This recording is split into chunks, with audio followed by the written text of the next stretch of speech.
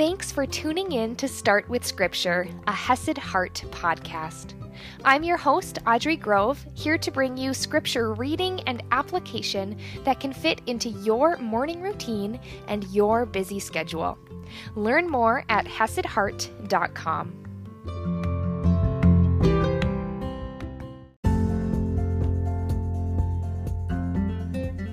Good morning, my friends, and happy Tuesday.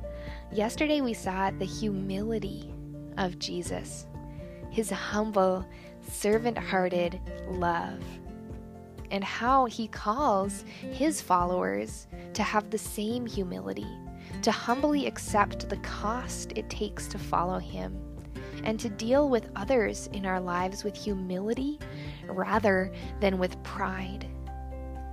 Now today we're going to see Jesus send out 72.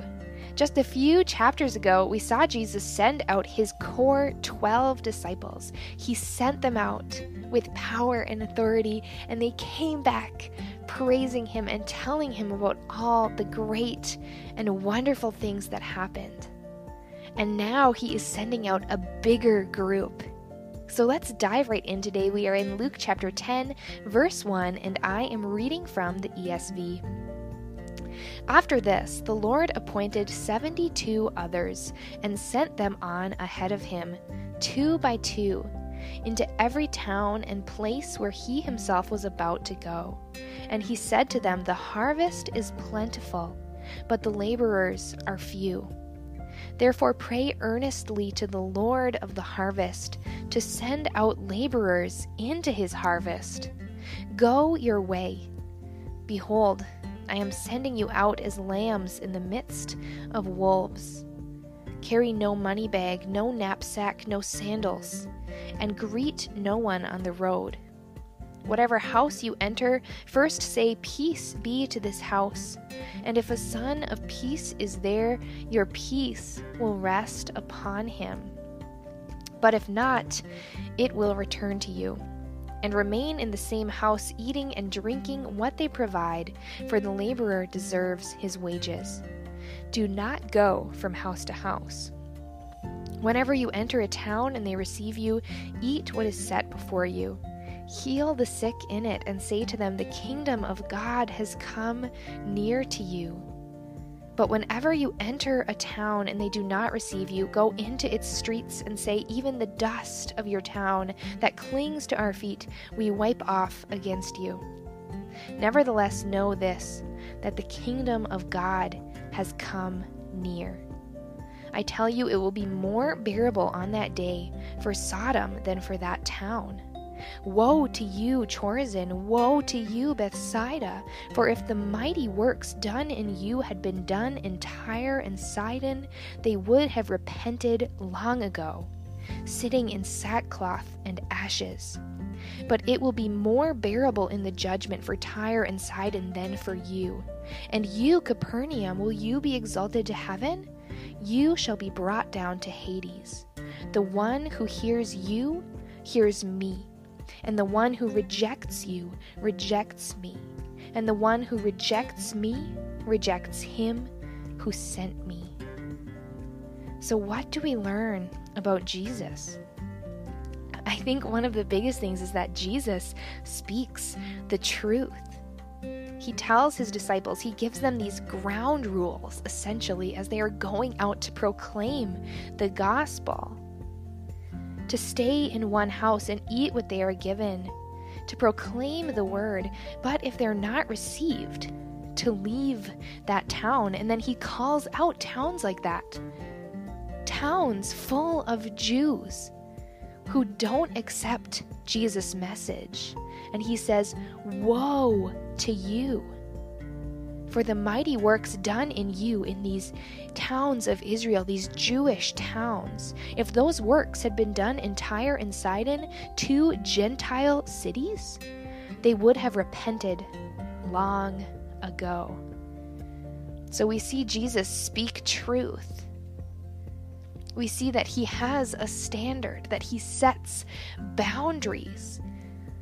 But we also see here that he has a heart and a love and an openness for the Gentiles. He says Tyre and Sidon, they would have repented long ago. And I don't know about you, but I don't have any Jewish heritage. So that's me he is accepting, which is such a beautiful thing. He is also bringing the disciples up to his level. The one who hears you hears me, and the one who rejects you rejects me. He goes with the disciples even though he is not physically with them. That is our Jesus. And what do we learn about us, about people? We are called to go forward and to spread the word. Now, although the 72 in this case had a very specific and unique calling to go to the towns ahead of Jesus, they also had the ultimate calling that all followers of Jesus do, to make disciples, to proclaim the gospel. And so in that sense, we as believers today can place ourselves with these disciples who are going out, and we can learn from them as they go out, that they were speaking the truth, but also setting healthy boundaries. That if no one welcomes them, they leave the town. And continuing on, the 72 returned with joy, saying, "Lord, even the demons are subject to us in your name." And he said to them, "I saw Satan fall like lightning from heaven. Behold, I have given you authority to tread on serpents and scorpions and over all the power of the enemy, and nothing shall hurt you. Nevertheless, do not rejoice in this, that the spirits are subject to you, but rejoice that your names are written in heaven."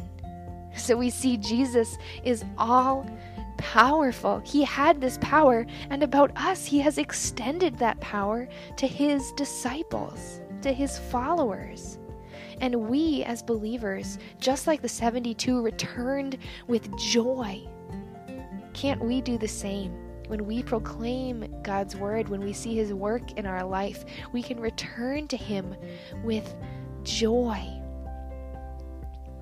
And he says, "Nevertheless, do not rejoice in this, that the spirits are subject to you, but rejoice that your names are written in heaven."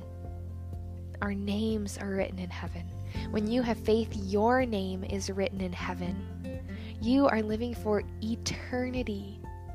And after your time here is done, you'll be living with God forever without any tears. And in that, we can find joy every single day, even as we go through proclaiming the gospel. When it's hard, when people don't accept us, when people don't hear us out, when they get angry at us, when they get offended at us for sharing the truth of God's word, we can find joy in the truth that our names are written in heaven. And I will see you tomorrow morning.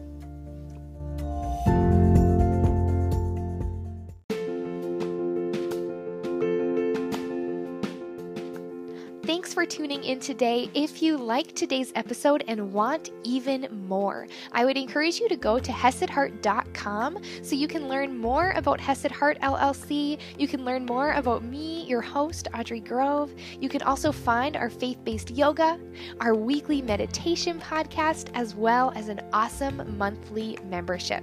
So go check out HesedHeart.com.